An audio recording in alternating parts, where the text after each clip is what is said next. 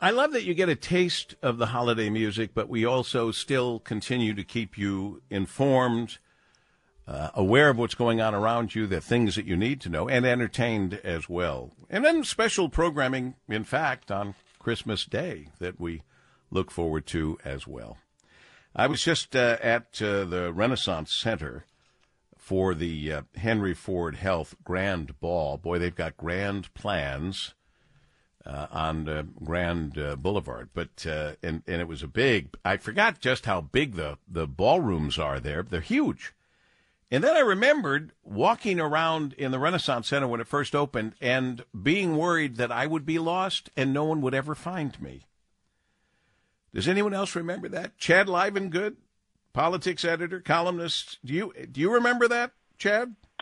Paul W., I'm a little young to have been at the opening of the Renaissance Center, or even towers 500 and 600 that were built in the second phase. But I have experienced this myself, and many others have experienced it over the years. Although, as Mark Wallace at the Detroit Riverfront Conservancy, who's worked in the RenCen for 16 years, he says, in 3 different towers, he says, the first week in the RenCen is confusing. The second week, it all makes sense. Okay. That's good. I knew I wasn't alone, but now I do feel a lot older since you said you don't remember that time. Okay. I'm going to recover from that. General Motors, you wrote a big article in the Detroit News about what General Motors, in your opinion, needs to do, and other experts, need to do, since Mary Barra has said, basically, let's come back to work. Yeah, I mean, so just a little bit of history here. So when the pandemic hit in March of 2020, they sent everyone home, and then it was like every other company, they kind of kept delaying the return to the office. And finally, a year later, in about April of 2021, Mary Barra said, work appropriately. If it makes sense to work as a team in the office, come to the office. If it makes sense to just be efficient from home, from your basement, like you've been doing, we've been running the auto company for the past year, just keep doing that. And so they just kept doing that. And the habits have formed, lives have been reconstructed, and nobody goes to the office. And that's not just the story of General Motors, but others. But what's transpired now is there are about 1,300 people, General Motors workers, actually assigned to the RenCen now. Before the pandemic, it was 4,000. So it has dropped off by 67%. They have moved people to the Warren Tech Center. Some people have become permanently remote.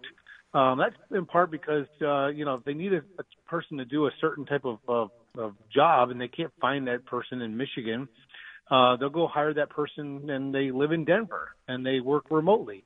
General Motors has a lot of software employees living and working in Austin and in San Francisco. And that's just a reality of the changing nature of General Motors. The company is no longer just a car company. They're also a tech company.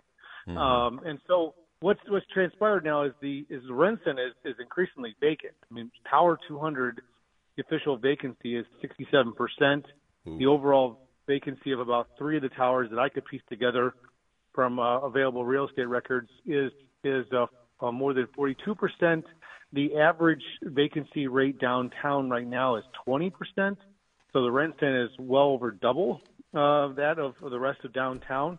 And the future doesn't look all that bright, given that there's a lot of new office space coming on the market. Dan Gilbert's building a skyscraper at the Hudson site, and Stephen Rost and the Illich family, they're breaking ground right now on their Detroit Center for Innovation for University of Michigan to be part of their District Detroit plan. It's like 1.2 million square feet of new office space. There's a whole lot more office space coming right down Woodward Avenue, and those big old parking lots out in front of Comerica Park are going to get filled in with new office buildings. So there's a whole lot more going to be coming in the market in the next coming years. That seems to portend a more bleak future for the Renaissance Center. That's tough. That's a tough thing. It was such a big deal, and thanks to Matt Cullen and to General Motors, when that thing was built by one of Mr. Ford, if I recall, built that thing. Henry Ford II. Henry Ford, Hank the Deuce, and I think, I hate to put it this way, but he built it like a fortress because he remembered the the '67 riot, and he wanted to make sure that they were safe. I don't know. I don't mean to put words into history, but it was built with us not even knowing, with that berm and everything else, that there was a beautiful riverfront that was going through there. And it was Matt Cullen and General Motors that took down that berm and made it the accessible, beautiful area, along now with the Riverwalk and everything else. You just don't want to think of that building being abandoned. And in fact, one of the memos out there that you write about in your story, and we so appreciate it, Chad Livengood, politics editor, columnist, Detroit News, is that starting January 8th, any GM headquarter employee who lives within 50 miles of the RenCen will be required to be in the office Tuesday, Wednesday, and Thursday at minimum. That a memo to the employees that you got a hold of. So she's doing what she can do, but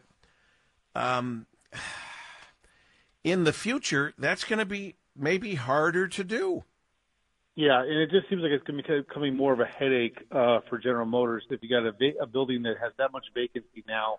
The question is whether GM can figure out how to either sell it or get a partner involved in redeveloping one or two or three or four of the towers into some type of residential use. And that's kind of an unknown because the way that the Henry Ford's grandson built that thing, it's not clear whether those cylinder towers can be easily converted to condos. Obviously, it's still the best view in town. I mean, there's just no doubt about it. You got with the river, right, and Canada, and Belle Isle, and some angles, and the city skyline. But the question is it feasible? Is it something that you can market to people, especially when you have other really nice views, residential views coming on the market at the Hudson site, at the former Joe Louis Arena site, the Sterling project. So there's a whole lot of competition in the marketplace, and GM is kind of a little late to the game if they're going to want to be in that. Well, here's the worst line of your story. I understand what you're saying, but the worst line is you ask, or somebody asks, who's got the vision and capital to convert that building, and then you say, the alternative may be a fate like that of the old Kmart headquarters, the wrecking ball.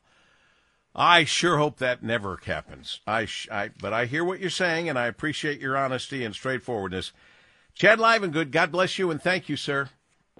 Thanks, Paul. David. Merry Christmas. Merry Christmas to you, my friend. A politics editor, columnist extraordinaire, Detroit News, Chad Livengood, and one of those other places with the new land going to be available for business and for living, the University of Michigan Center for Innovation, Detroit, groundbreaking. I'm thrilled to be going there this afternoon. I'll report back on it tomorrow, and I thank my friend Laith, some call him Leo, but I call him Laith Hermuz, my Metro car driver that's going to get me down there safe and sound. Thank you, Laith, in advance as we continue on WJR.